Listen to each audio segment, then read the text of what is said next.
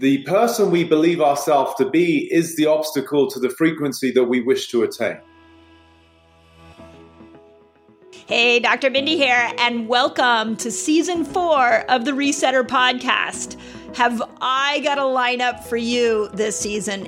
Lots of deep thinkers, lot of brilliant minds, all with one focus: to move the needle forward on your mental and physical health. So please know that this podcast is all about empowering you to believe in yourself again. And I want you believing in your body. I want you believing in your mind. I want you believing in your spirit. If you have a passion for learning, if you're looking to be in control of your health and take your power back, this is the podcast for you. Enjoy. On this episode of the Resetter Podcast, I bring you Peter Crone. Okay, I think a lot of you are going to resonate with what you're about to hear. And if you don't know Peter calls himself the mind architect. And I'm going to tell you that there is no better description of this beautiful man. I met Peter back in September of 22 at a biohacking conference and was able to have a beautiful dinner with him and some other beautiful souls. And you'll hear in the beginning of this conversation that we very quickly went very, very deep at this dinner conversation. And there was something about Peter that just pulled me in. And it was really a fun scenario because Paige, our health coach, was so pulled into the conversation. At one point, she said, "I have to go to the bathroom. Please don't say anything else. I don't want to miss a word of what you're talking about." And we all laughed because that really was the depth in which Peter talks. And so I wanted to bring Peter on to all of the podcast and expose him to all of you for a variety of reasons. First, one thing that I know after being in the health trenches for 26, 27 years is that so much of our physical conditions that we struggle with, so much of the mental conditions we struggle with are coming from words that were told to us at a very, very early age. And, you know, we tend to think of trauma as being something that big that has to happen. But there are micro traumas that happen, and they are simple, and they are in a moment that one adult says something to you at 4 years old, and now you play out your entire life. And Peter is really good at helping us get perspective on these micro traumas. So in this episode, we start off talking just more in a visionary way. We talk about, where struggles come up for people. So you will definitely resonate with some profound words that he says there.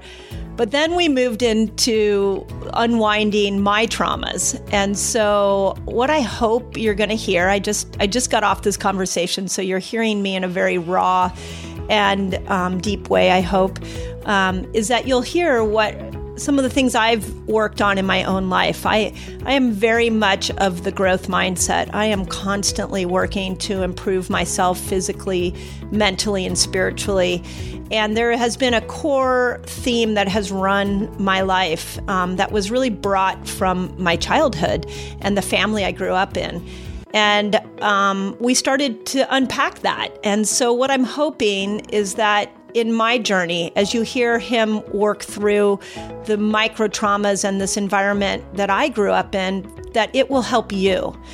For me, the reason I do this podcast, the reason that I write books, the reason that I do all the videos is really truly to open up a new conversation for humans. And I think this is where Peter and I really connect, is that he's trying to birth a new version of humanity. And I am right there with him on that.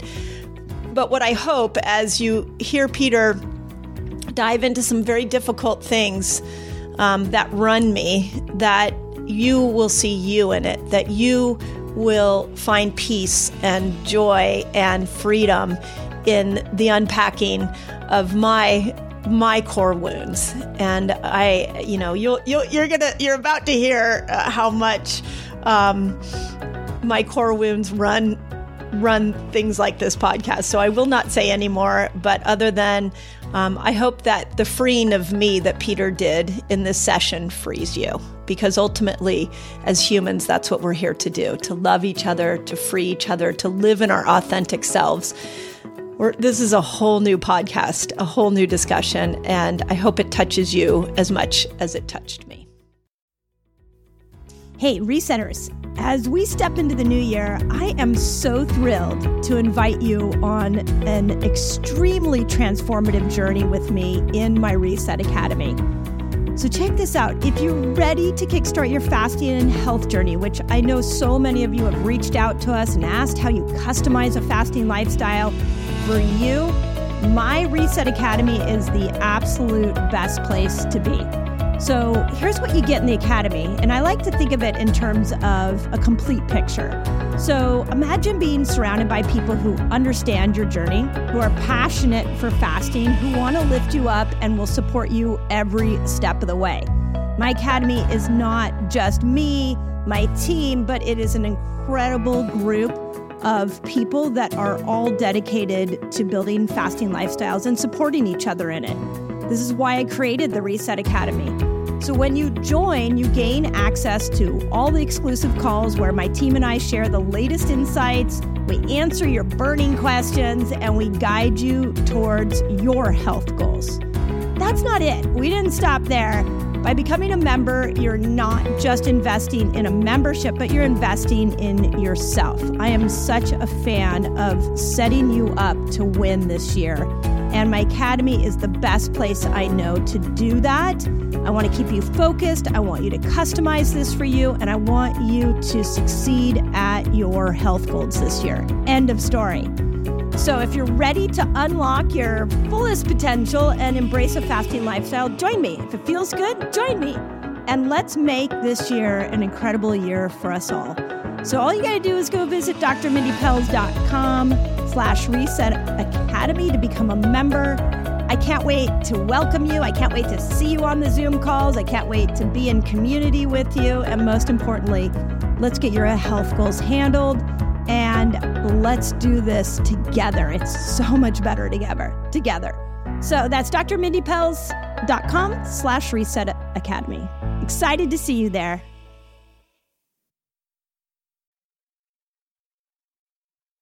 Here's where I want to start this conversation. One of the things that I probably didn't say the first time we met is that one of my pet peeves in life is going to dinner with people and having these really superficial conversations. I hate it, and I will leave a dinner party very quickly because of it. And man, that when we sat down to dinner, what I love about you is you just dove, like you went right in, and we went deep so fast. Is that because of the group we were with, or do you walk around with the depth of stimulating conversations like this everywhere you go?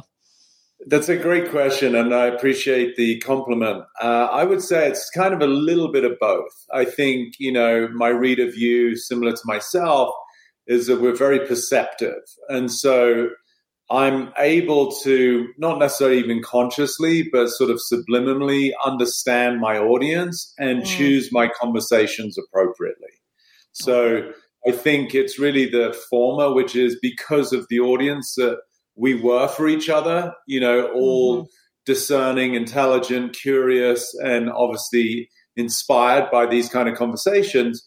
That sort of lent itself for me to perhaps discuss things that I wouldn't in another circumstance. So I think it's predominantly courtesy of who we all were for each other and your listening that was there between you and Danica and stuff.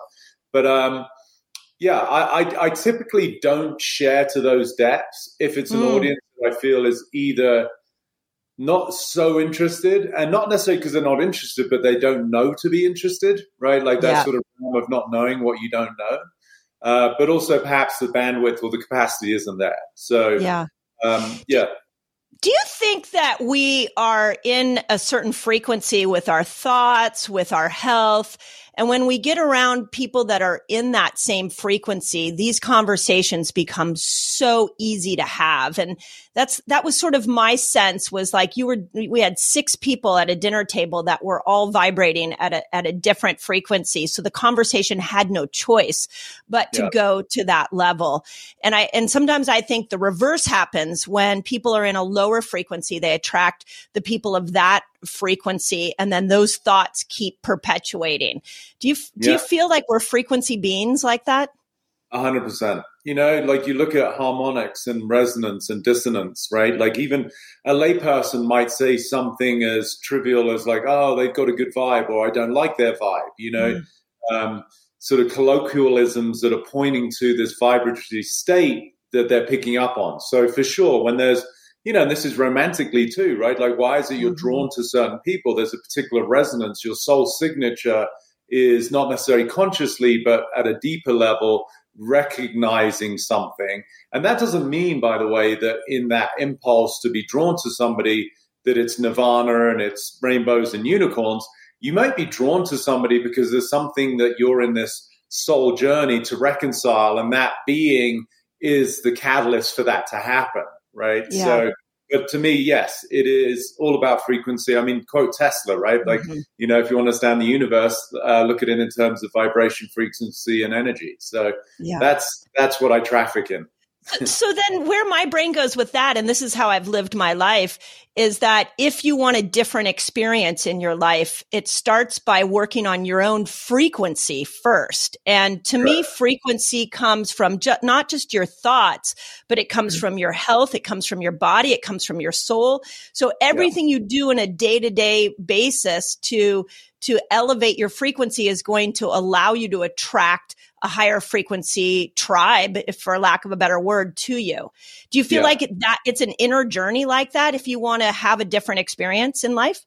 100%. I write in quotes, which you may recall, I'm sure I shared a lot at dinner, but one that comes to mind is frequency precedes form, right? So for sure, the resonance of frequency at which we like oscillate and we occupy is the predetermining signature that will attract people and circumstances. Now, in your speaking, there's a few semantics that I'd point out just because it's you, but it's like when you say that we try to raise our frequency, or you said the person we believe ourselves to be is the obstacle to the frequency that we wish to attain. I don't know. Say that again. See, this is what I love about you. That was good. Go for that. Yeah. So it was something like, maybe I can do it verbatim, but the person that we think we are is the obstacle to the frequency that we wish to attain, right? So meaning our current idea of ourselves is fundamentally old, right? No, meaning like you look at something like physiologically our skin, right? Our hair, our nails. So everything is in perpetual motion, right? Yeah. Like we have never been the same physiological person for more than a second. Which for most people, if that's all they got from this podcast, would take them hours to like unpack, right? It's like, what? Like, I thought I'm this. Yeah, but even in the 20 seconds that I shared that, there's so many moving parts in your physiology that you're never the same you. So where this gets really sticky is with our psychological view of ourselves, our identity, our persona. Because people think they are like their name, their religion, their nationality, all of these things are, just understood by common knowledge of, well, yeah, of course I'm English and I'm American. I mean, I get it, but they're not truths, right? So the body, you have no choice but for the body to move. It's, heartbeat, nails are growing, hair's growing, la, la, la. But psychologically, people become very stagnant very easily because they become attached to their identity as though that's who they are. But it's such a disservice to their capacity to evolve. And then that's what I feel is the precursor to the cascade of sickness that shows up in the physiology. Not because the body is sick, but because you stagnated in the view of yourself. And with all of these subconscious constraints, limitations, inadequacies, insecurities, which carry, to go back to our previous point, a darker resonance, a heavier frequency, like then that will manifest over time. It's just physics in the physiology. Right. Ooh, So to go full circle to your question about raising frequency, yes, you can consciously do it with real discernment, but invariably it requires inspiration, something that you see, you witness, you hear, hopefully conversations like this. Or there can be, that's an external form of stimulus, or there can be an internal form of stimulus, which is more an intuitive, like a sense of awakening that like, oh my gosh, I've done X behaviors for 5, 10, 15 years, only to my own detriment. And so I've realized now that that correlates to the way that my mum spoke to me. My dad said this, and that's an old pattern that I'm now willing to relinquish, right? So there has to be some form of stimulus. Where we do it, quote unquote, by ourselves is, I think, a little bit of a misnomer. Like this paradigm that we're in is for reflection, right? We can have internal insight. I've done a lot of my work just through downloading higher levels of consciousness. But also there's been external stimulus that has been the inspiration for me to go, oh, hang on a minute. What they just said just helped me see something about myself that I was previously oblivious to. And in that transition, frequency rises. It's not that I'm going, oh, you know what? It's Friday. I'm going to go out and raise my frequency today. Right. So, but it is a necessary part of the evolution of ourselves to fundamentally realize our true nature, which is my assertion as to why we're here. So... there's so many. This is why I loved our conversation. I'm like, oh my God, which path do I go down? But here's where I want to go that I think will be really helpful to my audience is when the body is in a state of dis-ease. You know, we can call it disease, but to me it's dis-ease. Does it mean that we are not congruent with our true nature and the frequency that our soul wants to emerge and come out of, and this person we want to become, but something's holding us back, so it creates dis-ease and disharmony in the body, and now we feel ill. Is that a great way to look at chronic conditions in the human body? 100%. I'd say they're completely commensurate, right? Like they're inextricably connected. Like when people talk about mind-body connection, and I'm sure you know this just because of your awareness, but it's not a connection, it's a continuum, right? Like they're one and the same thing, just functioning at different densities. Like you look at water and then you look at steam and you look at ice, like they're all the same, but just in different states, right? Yeah. So likewise, we have different levels, different hierarchies in the way that we express ourselves and how we identify. So for me, I mean, I literally had such a beautiful conversation yesterday with someone I'd never met before, 62, been through 3 years of cancer treatment with radiation chemotherapy, you know, with all the deleterious effects of that, which are just horrific. And in 45 minutes, I helped her understand I'm not saying that it's completely the cause, but one of the predominant reasons as to why cancer arose, right? And it was because from a very young age, and nobody knows who she is, so I can share, but from a very young age that she had an experience. It wasn't even that traumatic, but she was playing around with her brother and just having fun and da-da-da. And the parents, it was late, and so they screamed like, be quiet, go to your room, da-da-da. And as a sensitive girl at that age, she, unbeknownst to herself, took on the constraint of, like, I just did something bad, don't do anything wrong again to upset anyone. Cut to 49 years later of living in this prison of don't do anything wrong ever. You can, you know, even as I say those words, everybody listening can feel the tension that stimulates, right? Like you're on eggshells, the vigilance, especially for women, which I think is more so the case than men with regards to this particular constraint. Men have their own constraints. But, you know, for her to live in this world of vigilance and not wanting to do anything to ruffle feathers was such a state of dis-ease. And again, I can't categorically say that is why. There's so many contributing factors, but I was explaining to her what is the physiological etymology of cancer, right? Like when a cell fundamentally loses touch with the intelligence of the body, like every being has a primordial imperative to survive, right? You try and chase a fly or a mosquito around your room, they're going to run away, right? Like they are, we're all built to survive. So when a cell, to me, in the way I explain this, is in a hostile environment, it will find a way to survive in the absence of the nucleus of that organism, right? Like I'm no longer part of it. Like she left the family because of the hostile environment that she was in at a very young age. And this is what happens when teens, quote unquote, run away. To me, that's sort of analogous to what's happening on a cellular level when someone gets sick. You're no longer in a nourishing, nurturing, loving kind environment. So you have to, quote unquote, figure it out by yourself. Yeah. And so when she saw this, like, I mean, it was so moving. She's like, I mean, first of all, there's so much sadness because she's like, I've wasted 45, 50 years of my life being somebody who isn't who I truly am, right? Wow. And so, but I said, yes, but most people get to the end of their life and they never realize that. So at least be grateful that you're seeing this hideous pattern that is not your fault. There's no shame or guilt because it's unconscious. Anyway, a long-winded way of saying that, yes, with regards to dis-ease, the energetic feelings, emotional, and the psychological constructs that we've created unbeknownst to ourselves, and I would assert we're actually here to reconcile, that's our karmic journey as a human being, they are the precursor to it manifesting in the body, which is in fact sort of the gift, because if you don't have it actually represented in a physical form, you don't see it, or it's less obvious, right? So it's almost like the movie metaphor, like you're in a theater and the movie is at the back being projected through because of the light onto a screen. And if there was no screen, it would sort of, the light would dissipate across infinity and you wouldn't get to experience what is at the back. Does that make sense? Like the film. Likewise, our body is almost like the screen upon which the inadequacies, insecurities, and scarcities of our own subconscious get to reflect so that we can be responsible for transcending them. That to me is the human journey. Oh my God.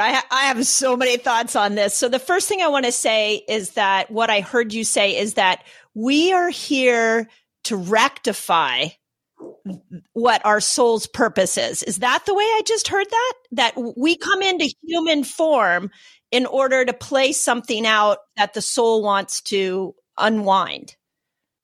Correct. In this particular dimension of planet Earth, like everyone's like, oh, we want, world peace. I'm like, that's not going to happen. That's not what this dimension's about, right? So for whoever we are, you, me, and Joe Blow who's listening, your soul was encapsulated in certain forms of constraints and limitations, what I call inadequacies, insecurities, and scarcities, right? The I'm not enough, I'm a failure, I'm da-da-das. And so this particular dimension is the container within which each of those constraints gets stimulated, which is the gift. Now, a lot of people don't see it that way. They actually will placate, they'll numb, they'll escape the pain, like through any means of like self-medication, right? Like the weeds and the smoking and the whatever. But in fact, if you understand, no, I arrived with my bucket of fears and constraints, and this particular construct is designed so that they get stimulated, or what we might say get triggered. Your mother-in-law says this, your husband does that, your boss does that, and you get pissed. So wherever, again, this is one of my more popular quotes, I say life will present you with people and circumstance to reveal where you're not free. That's the opportunity. You're being shown where you're not free. Now, if you play the game that way, it becomes an exciting proposition to discover more freedom by transcending where I'm not free.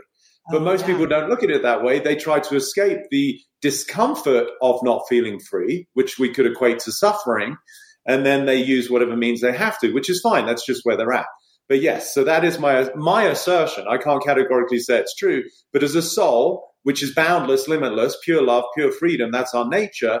But for whatever reasons in the cosmos, we got bound with these constraints of inadequacy. And so it's like, okay, let's go over here because that's where you can unravel, mitigate, and transcend these to come back to your true nature, which is pure love, pure boundlessness, and freedom. Oh my gosh. So two things I have to say on this. First, what I just heard in that, and I don't want anybody listening to this to miss this, is that when trials and tribulations show up, it's an opportunity. If we approach it as an opportunity to work out some energetic reason that our soul is here, to work out the healing of our true nature, and we can look at it as an opportunity. Now we don't run from obstacles. We see them as the possibility of expansion for what the soul is here to do. So there actually were obstacles put in place for our best interest, for our soul's best interest. Is that what I just heard? Yeah, and it gets even more subtle because it's not even that obstacles are presented for our best interest. We currently are the obstacle. Oh, and that's coming from our ego, or is that coming from the traumas? Like, yes, both. There's synonymous, ego and trauma. So like trauma is just a life experience that is revealing something that we arrive with as a form of constraint that we're here to reconcile. And again, I can't repeat that, but it would be worth rewinding. So basically, yes, the trauma is something that happened to us, right? It's an event. But my assertion is that the trauma was synonymous. It was the resonance with which we arrived to curate the events that were appropriate for us to experience the current constraint that we're in. Now, for some people, it's instantaneous that they're like, oh my gosh, like I transcend that. But it's usually in your 30s, 40s, and 50s. When you're a kid, you don't have the discernment. So it really is horrific that your mother said, you're a mistake. We never wanted you. Or that your father said, well, how come you struck out? You should have hit that. And for that little boy, it's like, I'm a failure now. And he may not get to revisit that constraint of I'm a failure for 30 years. When he's presenting in a huge auditorium and a company that he gets paid, $200,000 and he's an expert, but he's got sweats and hypertension and he doesn't understand why. Well, his fear of failure has never been reconciled. Now, many people might say, well, it's the chicken and the egg. Did he have the fear of failure prior to his father reprimanding him or belittling him, or was that event the catalyst for it to be created? My assertion is it's the former, right? Because you arrive with this. That's the opportunity. And so, yes, you attract the quote-unquote obstacles or trials and tribulations, but they're really just an extension of you because there is no separation. So that comes back full circle to resonance. Like you change the frequency on a radio, it's like, oh, you didn't suddenly see this song whisk into the room and find the radio, right? It's everywhere, right? So you go from hard rock to R&B. It's not like, oh, hey, everyone, get like Boys to Men over here now. We're done listening to AC/DC. Like, no, it's everywhere. Like, so the shift in frequency, the events arise simultaneously. So what I love about the simplicity of your message is that I think, and I'll just speak for myself, I grew up in a really happy environment, but there was a lot of chaos within that happy environment. Very loving family, but my sister was quite the rebel and she just created a lot of disharmony and there was a lot of yelling. And so I became the peacemaker and I was the one that walked around the family and made sure everybody was happy. And I, over the years, have been realizing that I play that pattern out over and over and over again. And here I am at 53. I'm starting to go into some EMDR therapy and I realize I don't want to be the peacemaker anymore. I don't want to do that anymore.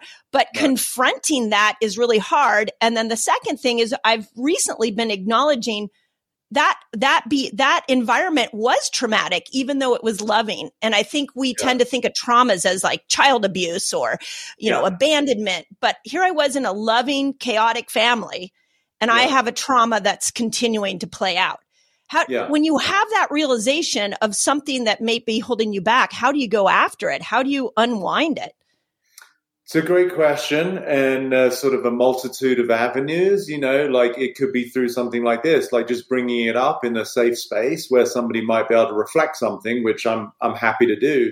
So, you're obviously super smart and discerning.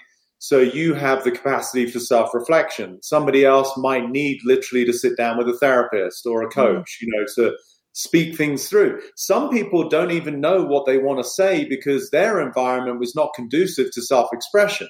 Right? Kids that were seen but never heard because go to your room, be quiet, shut up. And so they've developed the conditioning of like my feelings, my expressions, my opinions don't matter. So that becomes sort of really slippery and insidious because they don't even know how to talk about what they want to talk about because they've never learned to talk about it. Right. Right. Right. So even the woman I helped yesterday, she was sort of fell in that bucket a little bit. And for her to just start to express herself and even get emotional, for her to just say, wow, I'm feeling so sad. Like that was sort of a massive breakthrough in of itself. Yeah. Let alone then having the feeling of sadness, because if you go back to what I shared, she was in the prison, self-created, not through her fault, but just an adaptation to survival, to basically function like a mouse, like don't do anything to upset anyone. So you could suddenly see that the form of self-expression became completely inhibited, right? Yeah. So for you, your soul's journey, clearly with a sister who was more rebellious, even though the environment seemingly was loving, and that's just going to be your interpretation. That's not categoric, right? It's not objective. Yeah. But what we can hear from Mindy is that clearly you saw chaos and took it upon yourself to try and rectify that. Now, that's just a broad stroke, right? But if you really feel into it, that is an exhausting proposition. It was. Yeah. It is. That's why I'm trying to unwind it. It is exhausting. Yeah. So if we were to break that down and really look at the underlying intention, it seems sort of almost philanthropic, like you're the peace, you're the peace provider and the peace bringer, and you want everyone to be happy, and there's no quote unquote surprise that you became a doctor, and certainly at the level that you're at, like with the sensitivity, you're this caregiver. But at what expense would be my question, right? And we don't have to go through your whole history of what you've been through in relationships and psychological issues or physiological ramifications, the disease that you had to go through, right? The what is it called? The wounded healer, right? Like, so you've used to other people's benefit your own suffering as a means of helping, which is great. But my invitation for you, and thank you for sharing yourself, would be looking at, okay, what is the underlying subtext of the need for a child, because that's where it started, to try to find, harmony and bring this status quo to the household? Like what was that like for you? Oh, it brought me love. It gave me love. If I became the good one, the peacemaker, my mom was an incredible, loving mother. I got a lot of mother's love for sure. Yeah. Amazing. Right. So now you start to see that this falls into a value proposition for you, right? Like there's various buckets that we relate to as humans. So what that little girl learned, and I'll use someone else so you can maybe through correlation see the similarity, a different pattern, but look at a Jim Carrey or a Robin Williams, right? Mm-hmm. So we all know, how did they discover love and attention? Through comedy, being the clown. Yep. So you can see, but then Jim's done a lot of work and he subsequently transcended all of his identity or much of it.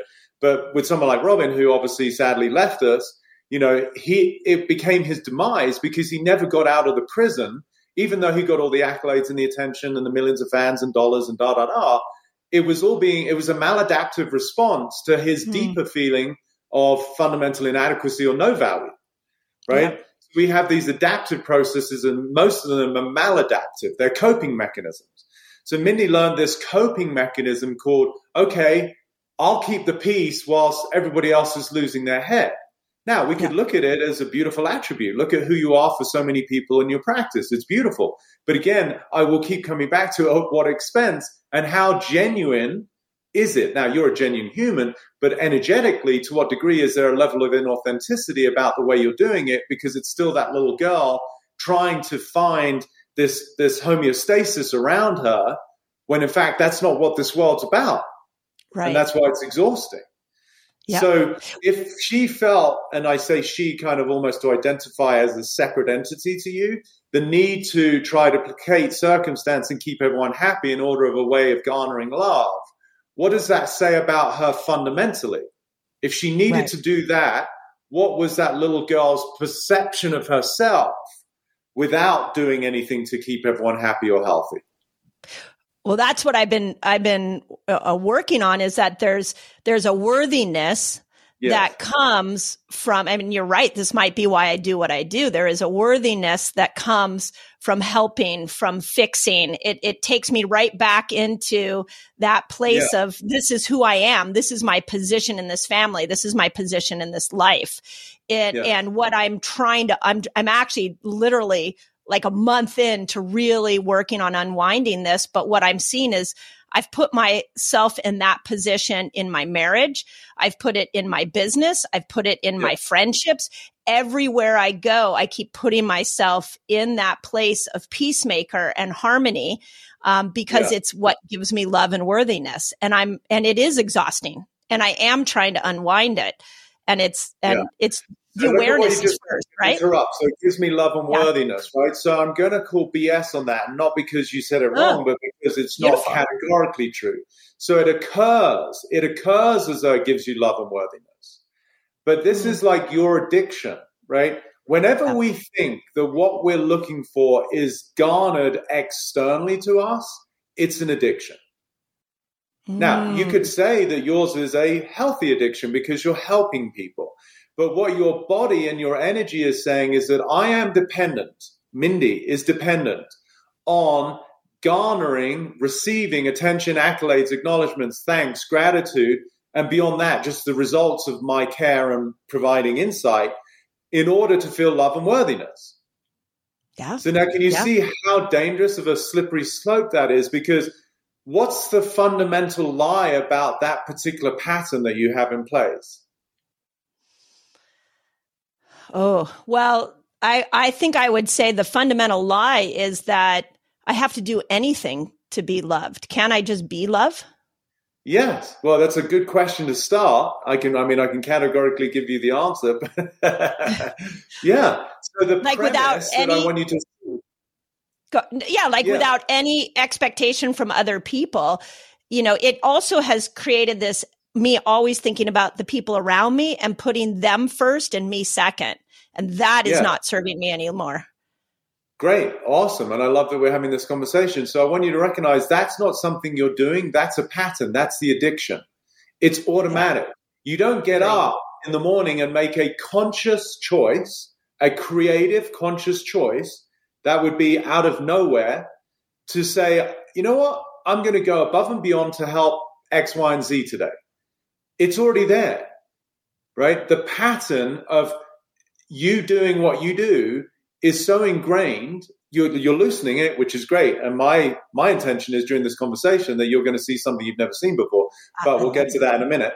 So, but it's so automated that you think that's who you are, which goes back to what I said when I said, I wish I could repeat that. And I tried to repeat it about raising your frequency. The person who wants to raise their frequency is the obstacle to the frequency that we're trying to attain.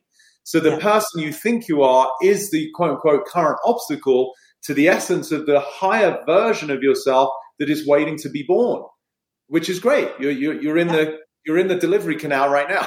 I love it. And let's birth me, Peter.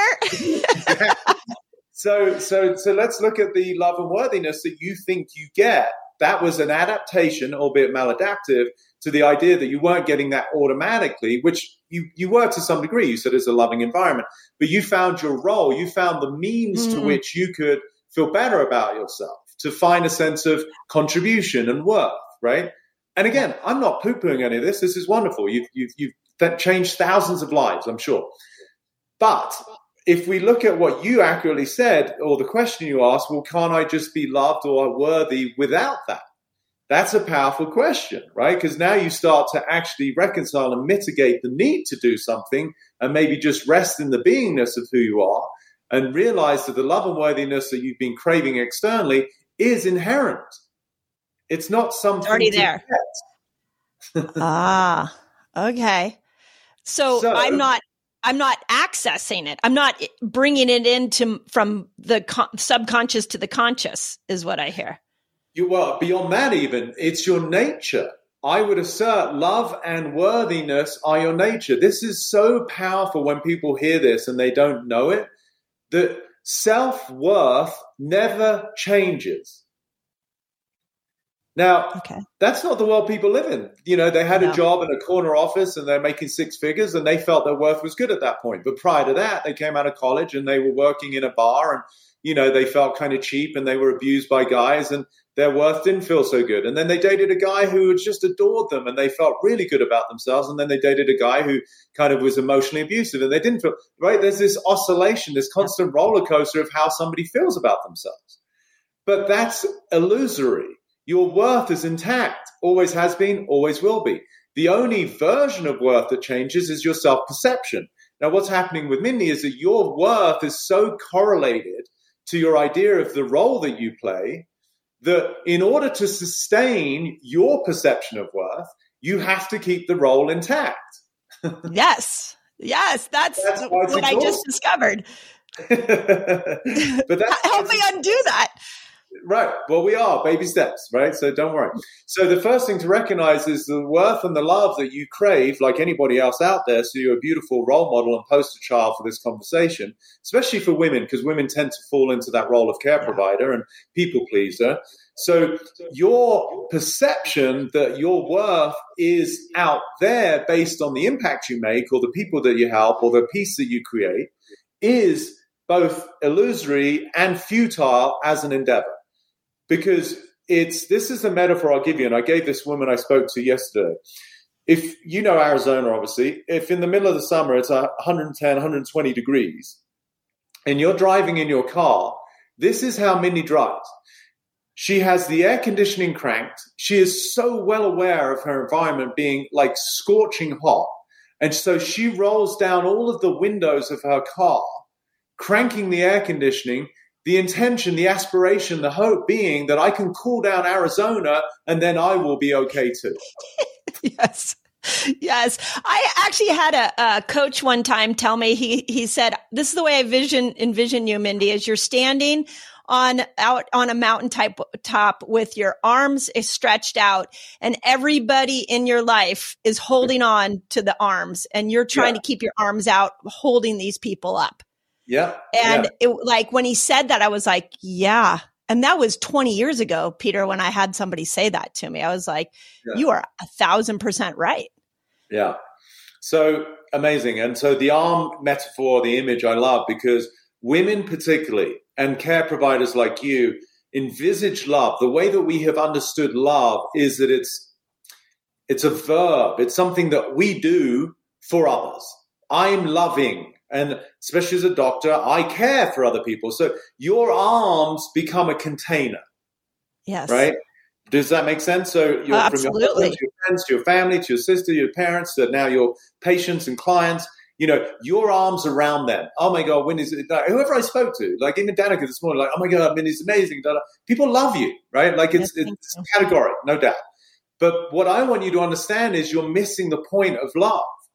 Love, yes, it's something that you have the capacity to do and to share, but love is an essence that includes you.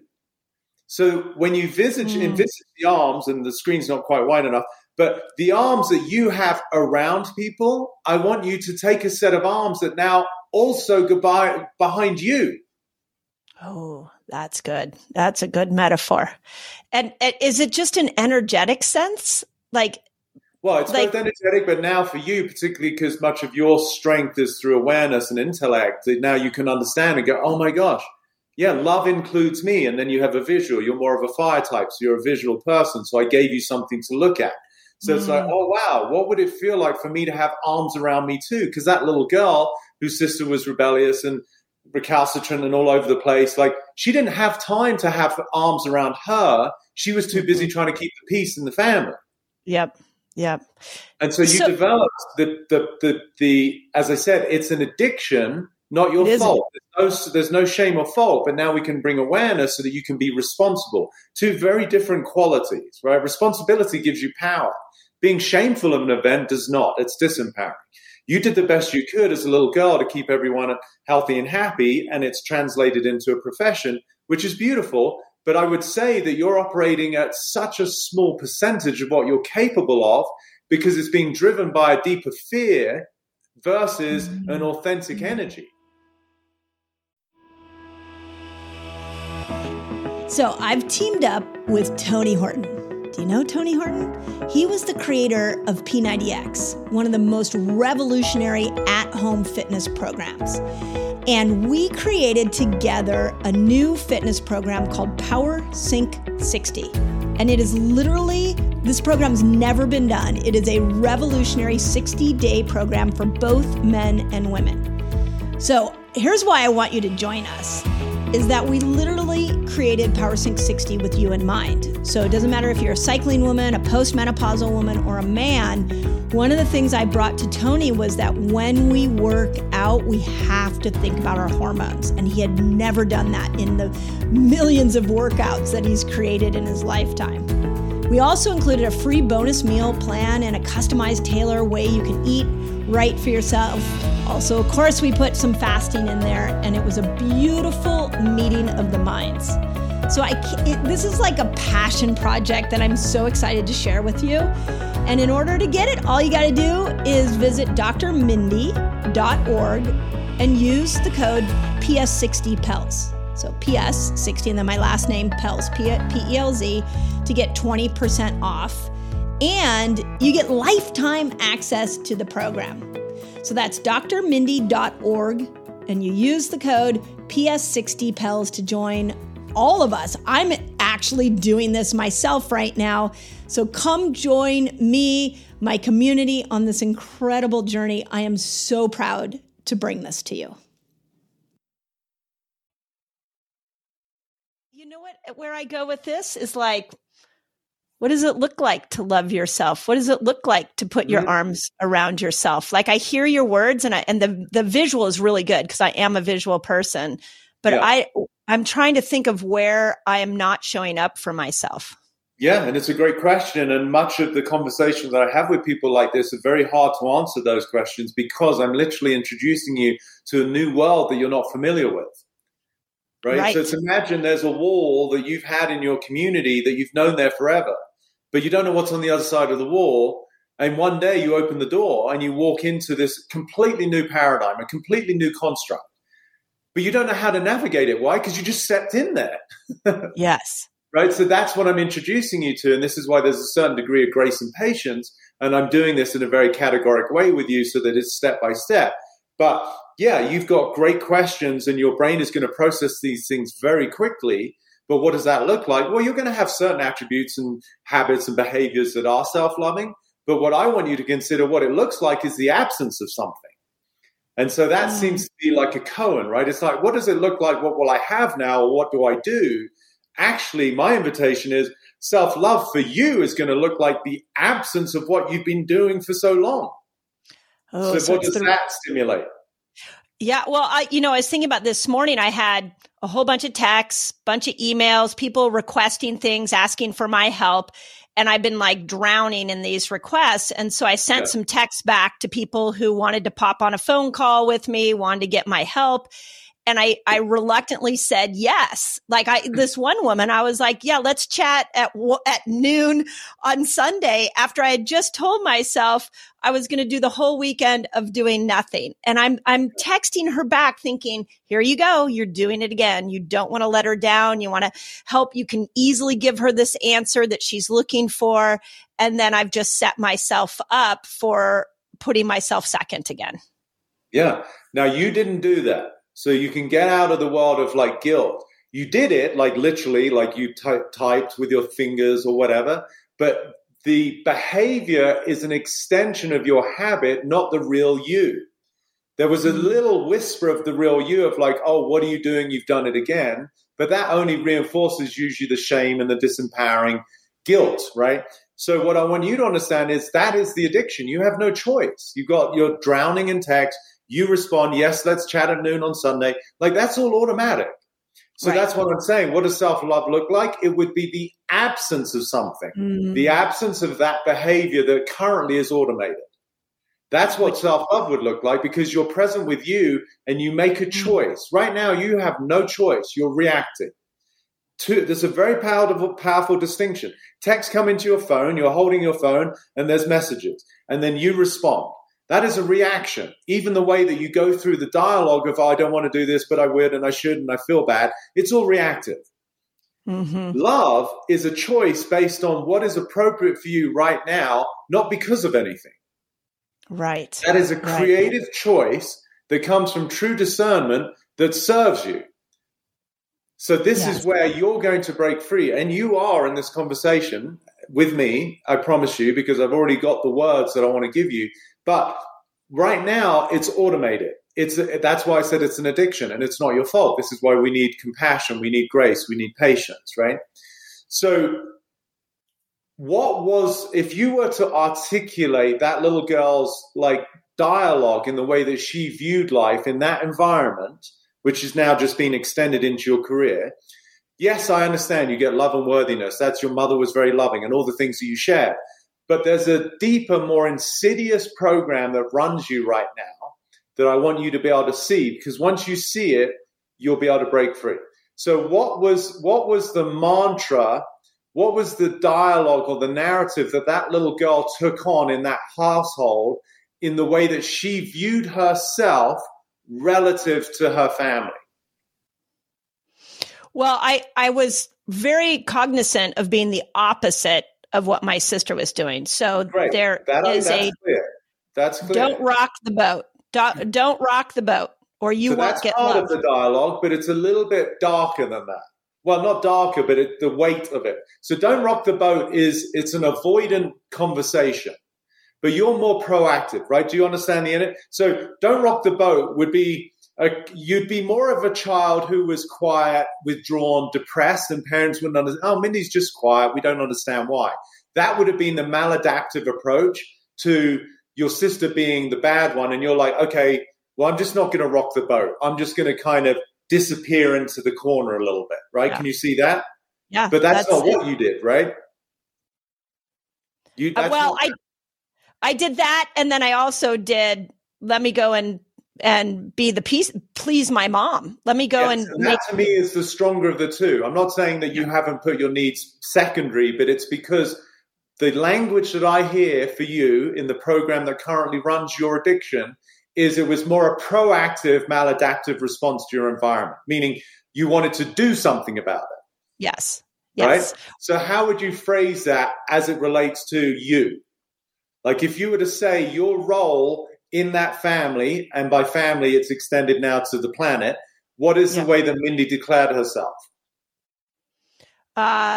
I will, here's where my brain goes. I see an injustice and I want to fix it. I want to fix it. Yeah, that's part of it. So, but there's a deeper level of conditioning that has it be. It's not like I want to fix it. That almost gives you a sense of choice. Like, I want to fix it. But to me, it's a deeper level. And it's supposed to be difficult like this, by the way, because it's a blind spot, right? So you're doing great. Thank you. But so that little kid, relative to her sister, was your sister going to take care of things in the house? No. So then what did that say about you?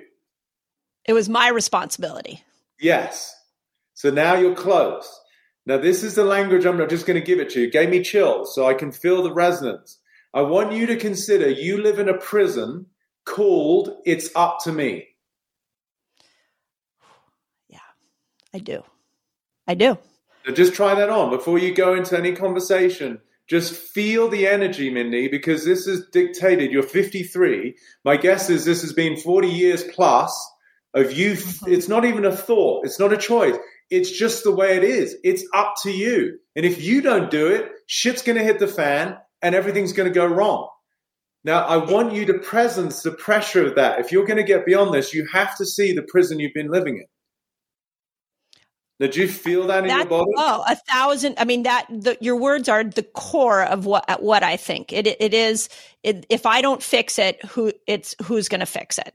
Yes, that's your conscious conversation, but the energy is, it's up to me. Now, do you hear the categoric nature of that? It's not like a choice. It's up to me. Like if I don't do it, people die. Right. Yeah, it's up to me for sure. And if I go to every single relationship, I go to my marriage, I go to my business relationships, I go to my friendships, it's up to me is the driving motivator. Like if it's not in harmony, it's up to me to make it harmonious. I get it. But I feel it. And in order for you to transcend this, I want you to presence and feel the weight, the gravity of that life sentence. Yeah. I mean, I feel like This is why at 53, I'm finally trying to unwind it, because it's like a really heavy backpack that I've just been carrying around with me. And so I would say I don't have to go very far to feel the heaviness of it. No, it's in you. You are the heaviness, right? Right. I am the heaviness. Right. So if I said to you, you're going to win a white Mercedes next week, what are you going to see on the road all for the 7 days? White Mercedes, yes. Yeah. So going back to what I said, there's not an obstacle we attract. We are the obstacle. It's not that the world needs fixing. That's just what you see. Why? Because who you are for yourself is it's up to you to take care of everything and everyone. Through no fault of your own. This is the dialogue. This is the narrative and the language that you learned, you adopted as part of your soul's journey. You curated a family that needed you so that you could fundamentally have a conversation like this and see the fundamental lie that it's not up to you. But that's how it occurs to you. Now, this is going to be such a shock to your nervous system, but I'm going to take you through an exercise, and this will hopefully show you now that is a lie. It's not an actual truth, right? So where were you born? Kansas City, Missouri. Kansas City. Okay, great. So if I were to cut you open, am I going to find a physical manufacturing, pick your material, metal, wood, whatever, but a manufacturing label that says Mindy born in Kansas City, it's up to her? Yes or no? Yes, say it again. Can I ask yes or no? If I cut you open, am I going to find a physical manufacturing label that on it says Mindy born in Kansas, it's all up to her? Yes or no? Energetically, yes, and physically, no. Am I allowed to answer like that? No, you're not. You're breaking the rules. I thought you were a good listener. It's a yes or no response. If I cut you open, am I going to find a physical manufacturing label that says Mindy born in Kansas City, it's up to her? No. Okay, so it's not part of your hardware, and which you understand, right? If we were to break down and get your DNA and look at your genome, we'd be able to explain the color of your eyes and right? There's hardware for that. So where does the it's up to me live then, if it's not part of your hardware? In my mind. Correct, in your mind, and it's in language. It's words, right? It's up to me. Right. So I want you to consider then, if it's just language, it's programming, it's conditioning. Now you've had it for 40 to 50 years, and so it's got a lot of gravity. It's very convincing for you. And in fact, I would declare that it's who you think you are. It's not even a choice anymore. It's who you are for yourself. It's up to you. It's just how you respond to life. You could walk past a cow. This is the joke I use with everybody. And the cow could go moo, and Mindy would be like, okay, I'll take care of it. Right? Yeah, it's exactly right. But, and here's an interesting, I'm thinking back on a conversation I actually had with my 22-year-old daughter the other day. She was having some dental issues, and it was up to me to fix it. She called me about the health aspect of it. And I said to her, when you go to get the dental work, I'm here for you. I can be there. I can support you. And what she said to me was, I got plenty of people who can support me. I don't need you there. And it killed me. No, it didn't. Listen, it didn't kill you. It was a form of energetic resistance to the way you view yourself. It was actually a gift to make you alive. Now really get that. That's your daughter. She knows in ways that maybe she doesn't consciously know that her mum is exhausted and trapped. And what I hear in the subtext of that conversation, Mum, back off, take care of yourself, I'm fine. Wow. Yeah. That's what I hear. Yeah. But you can't hear that because it's not how you relate to life. You relate to life like it's up to you. Like I said, a cow goes moo. It's moo. But the way you hear that is like, okay, don't worry, I'll take care of it. Right. This is so then you're spot on. And then where my brain goes is, well, then who am I if it's not up to me? Okay, we're not done yet. Baby steps. Right? I have to go slow with you because your brain functions very quickly and you're going to try and figure it out, right? Because it's up to you to figure it all out. You've learned to survive. You're hyper-vigilant, which makes you a great asset for people, whether it's a daughter with dental work or a patient who needs help or someone who wants you to text them at noon on Sunday, whatever. Like, that's great. I'm not saying that the attributes that you've developed over time are useless. They're not. They're phenomenal. but at what expense? And then it becomes also detrimental to the people you're helping, because at one level, albeit not your entire intention or your desired outcome, they become dependent on you. So there's a subtle level of disempowering energy with you and other people, because what you're subtly saying, not consciously, is, I'll take care of it because you can't. Interesting. Yeah, and I know you don't want to be that woman for people. No, I don't. I don't want to. And I'm sure and again, I'm making broad statement. I'm sure much of your dialogue with patients is empowering. I'm sure it's amazing, and they're moved and inspired by the things that you tell them. But energetically, at the deepest level, if Mindy's coming from, it's up to me, the form of the relationship with other people must be, you can't do it because it's up to me. Otherwise, I wouldn't attract you in my life. Right. And then I probably continue to attract situations like that make me right. You can let go of the probably. Okay. So I go back to, I see, I mean, thank you. The language you're giving me. I'm tracking. Don't worry. I'm listening to every single word. So first of all, you get the gravity of the world that you've lived in called "It's Up to Me." Yeah. And it's not something you consciously think about. Obviously, it was very difficult to get to that. I even had to tell you because it's so inherent, but it is the core of who you identify yourself to be. Yeah. And it's not something you think about. It just drives your thoughts, feelings, and behaviors. No choice. Like ripples on a pond, right? So we got to the core ripple as far as I'm concerned. Now, because I helped you see, it's not part of your hardware. It's not part of your makeup. It's something in your head, and it's in language. So this is where it becomes preposterous when you see it. Your whole life, from thoughts, feelings, behaviors, and outcomes, and the people and circumstances you attract are driven, it's all generated from language, words. It's up to me. Yes. Now you start to see the power of the world that you created with the words that you adopted at a very young age. Yes. Yes. Isn't that crazy? It's totally crazy. And, I see it. Yeah. And it's up to, I never saw It's Up to Me. So that is like a huge, that's a revelation. I'm sure the people that know me are like, we've seen it. Yeah, right. They may not have had the words. It's important. Like, it's like if I was coding this piece of software, like people use Zoom or whatever we're using, right?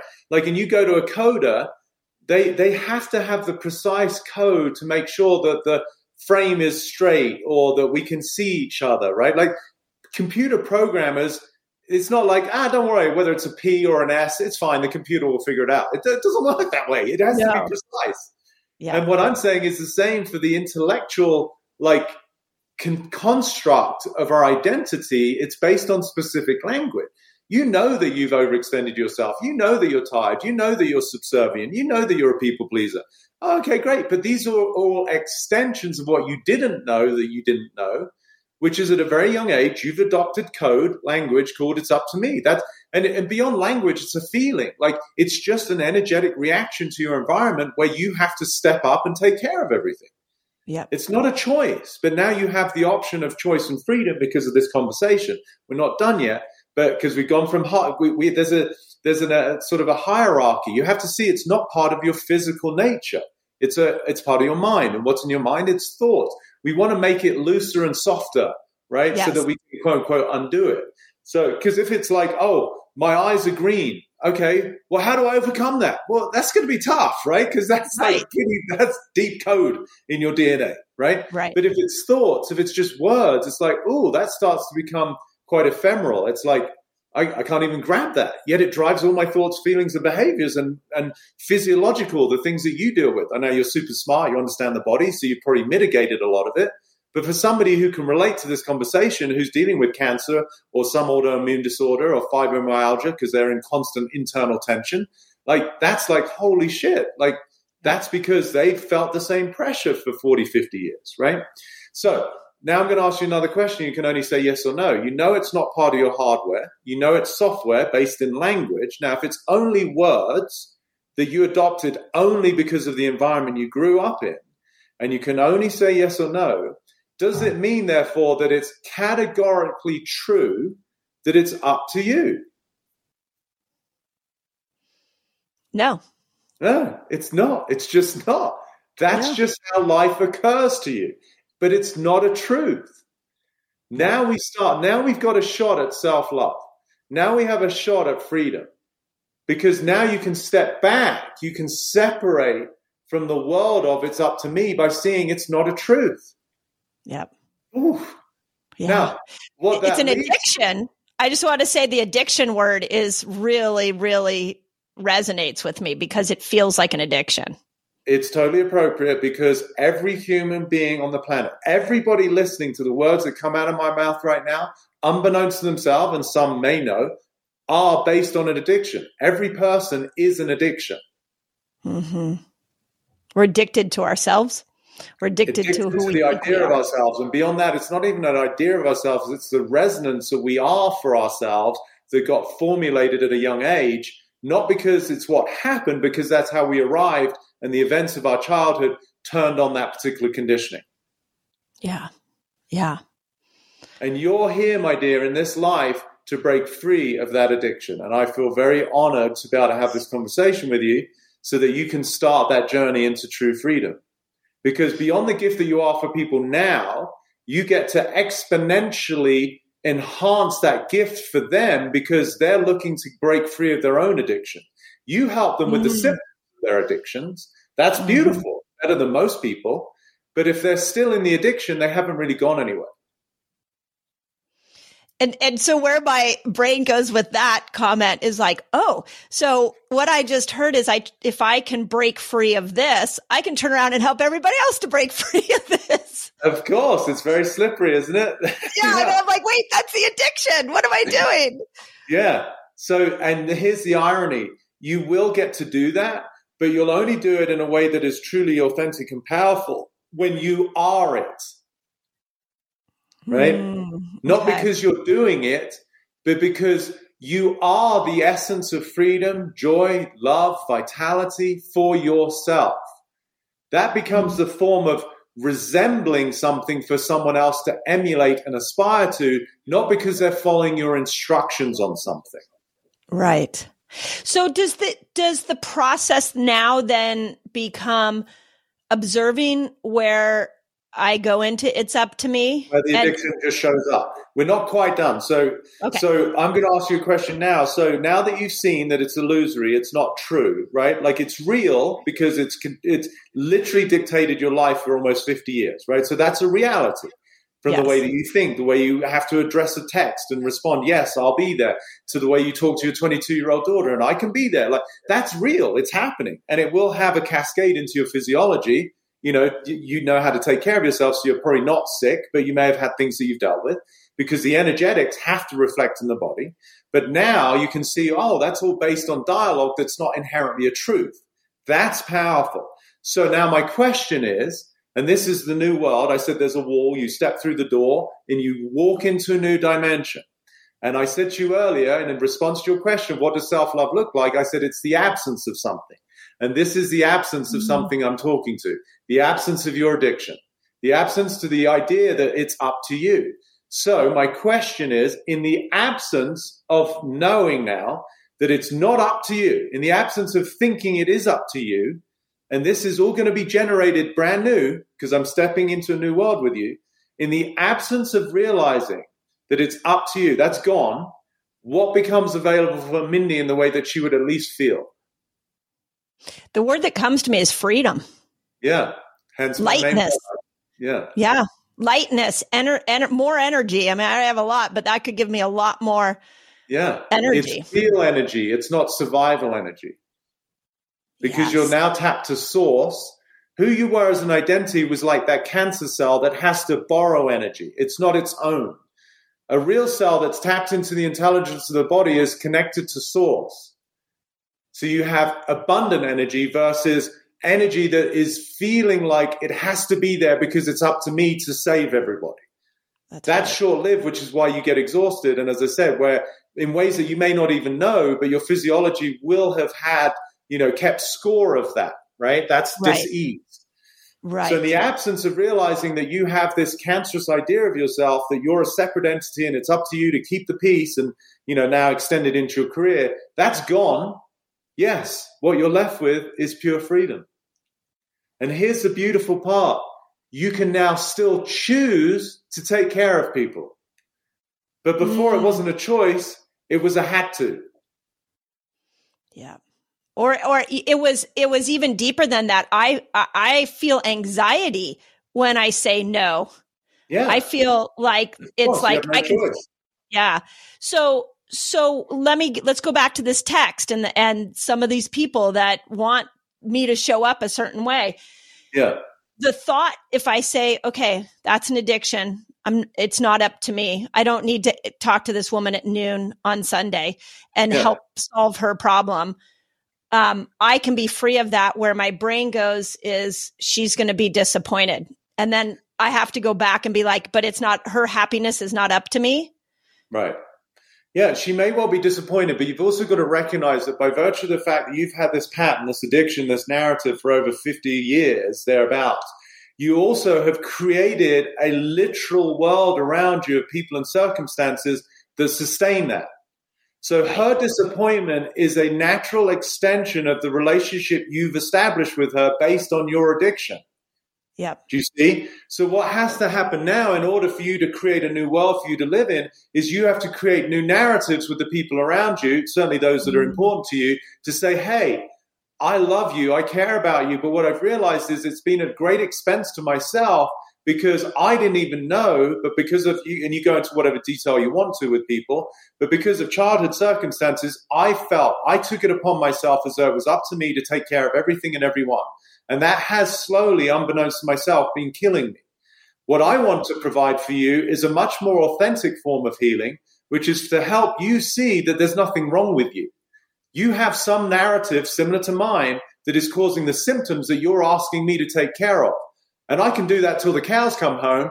But until you deal with why you have the symptoms at a deeper energetic, emotional level, you're going to constantly need me. And then when I'm not there, you're going to feel like you're floundering and you're disappointed.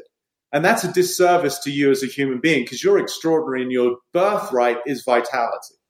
Mm-hmm. Do you see? That's an entirely different relationship. But it's going to take you a while to reestablish those connections with people because the way that people relate to you right now is you're the source of their salvation.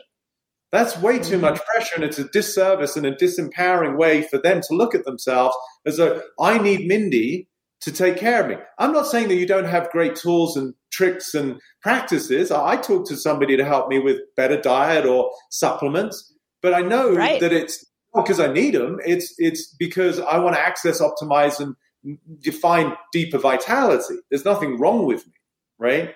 So that changes. Do you see the energetic exchange now that you have with people is like, you're extraordinary, be responsible for that shit, and I'll help you access it. But your greatest gift to me is when you stop calling me because you figured it out. That's my punchline. Is like the only reason you need me is to show you that you don't need me. That's why I say I don't solve problems, I dissolve them. Why? Because there's nothing wrong with you. But right now you think there is. And if I help you see that's a lie, then you get to what I see in you, which is you're fine, you're free. And where I go with that, where my brain goes is like, but then where's the connection to? I'm a people person. I love to be around people. I love to connect to people's hearts. Yeah. So, if I guess where my brain literally goes is if they don't need me, then how will they connect to me?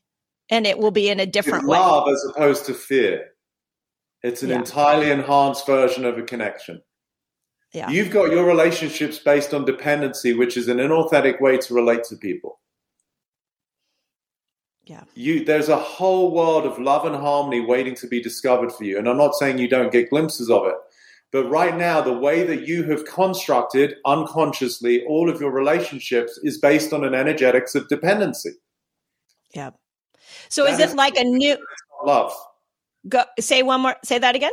It's not empowering and it's not love. So what's waiting for you in the way that you love people, and I love people too, but the way that I relate to people is with more play, with more joy, with more freedom, not with I'm here to save you and fix you. Do you see? That's entirely two different worlds. Yeah. Yeah. And is it like a new skill you're learning? It just, as you step into it, you just got to, it feels awkward in the beginning and you just start to kind of notice and play with the pieces? Yeah, you're, as I said, unfamiliar with the world of which I'm introducing you to. So it's going to take practice, but it's sufficiently revelatory, right? It's a big deal for you to go, holy shit, I'm 53, for 48, 49 years, I have lived in the prison called It's Up to Me. And then you see the cascade of impacts that that's had on your life, right? Now, once you see that, anybody who's tapped into the reason they're here, which is to be free and to honor their true soul, you're just not going to play that game anymore. It's exhausting. Right. It's unfulfilling. Yes. So once you see that, like, it's like, oh my God, like, what the hell have I been doing? It's like this woman yesterday, 62, 3 years of chemo, like just devastated, no hair, blah, blah, blah, like thinks she's going to die. It's horrific. But when she saw the whole addiction of her former prison, oh my God, she was so sad. She's wasted so much time, but now she sees something new available. Yes. I don't have to worry about doing anything wrong, it was for her. She was so scared of doing something wrong. She's lived in this cage. And I said, just go out there, breathe, enjoy life. If someone's offended, that's on them. It's not that you can't be responsible for your actions. Like if I'm a dick to somebody, it's not wrong, but I can be responsible for, like, you know what? I was short. I'm tired. I'm sorry that I said what I said. But it's not like I'm a bad person. Do you see the difference? Like I can be responsible for my behaviors, but it doesn't define who I am. So likewise for you, you still get to help people. You still get to care about people, but on your terms, not because it's up to you and you have to. That's an entirely different relationship. And it's going to shift not only your physiology, your energetics, your emotional state. There won't be anxiety. You'll see a phone full of texts. Maybe you'll leave them till tomorrow. Or maybe you'll say, hey, I love you. I can't deal with this right now, but can you check back with me in a couple of days? Or I don't know, the way that you communicate will shift. Yeah. And that will be the practice that then slowly becomes second nature. Yeah. Amazing. Amazing. I didn't know we were stepping into this today, but the other thing that I love about energetic, deep conversations like this is, do you know that I just had this conversation in a different format with a friend yesterday?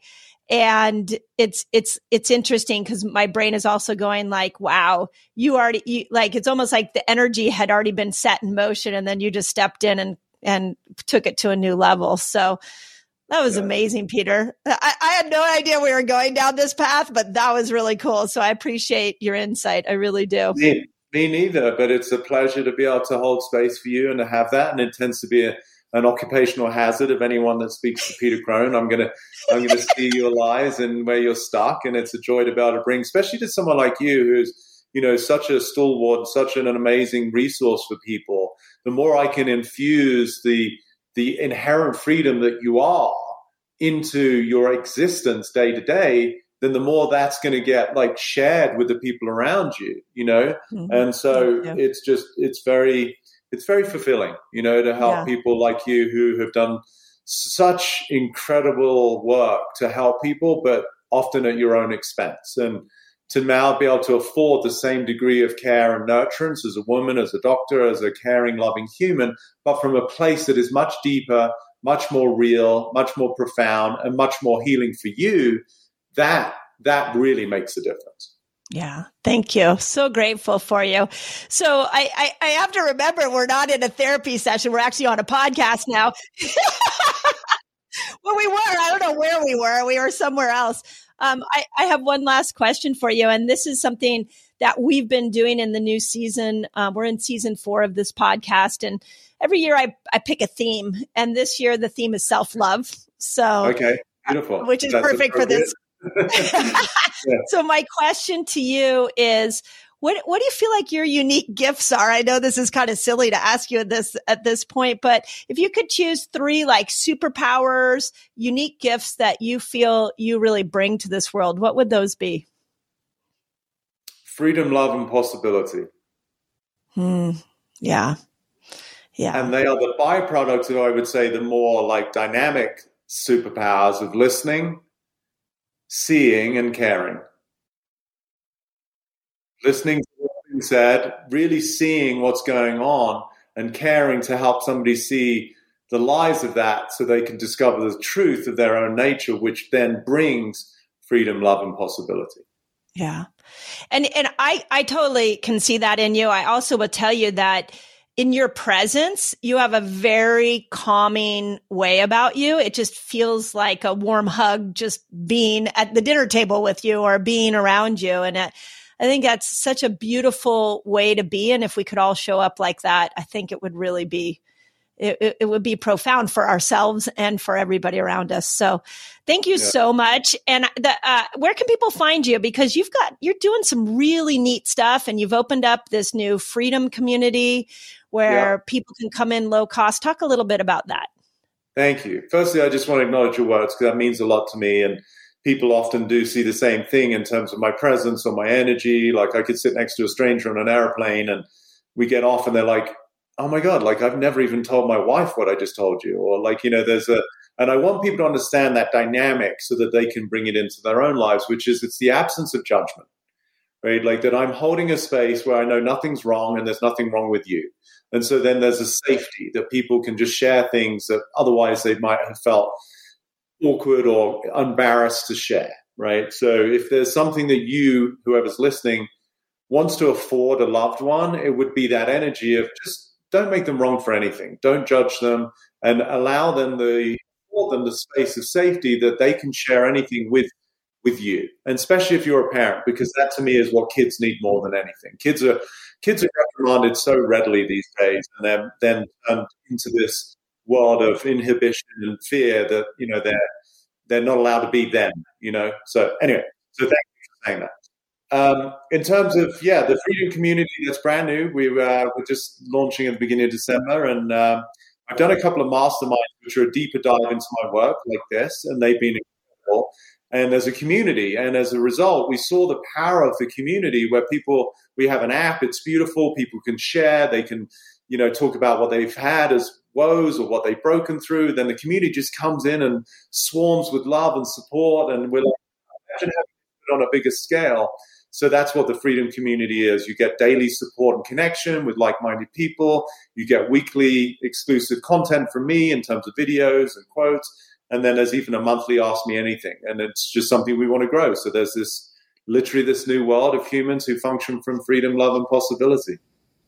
Well, I will tell you that I will be joining it, and I also would definitely want to attend or be a part of one of your masterminds in 23. Great. So let's chat more about that. But Peter, thank you for your work. I love humans that are stepping out of the suffering and really showing us a new way of being. And that's what I sense. That's what I get from you, is like, this is a different way to show up in life that most people aren't seeing. Yeah. Very astute of you. Very astute. It's actually if I did have a business vision, it's to give birth to a new type of human being.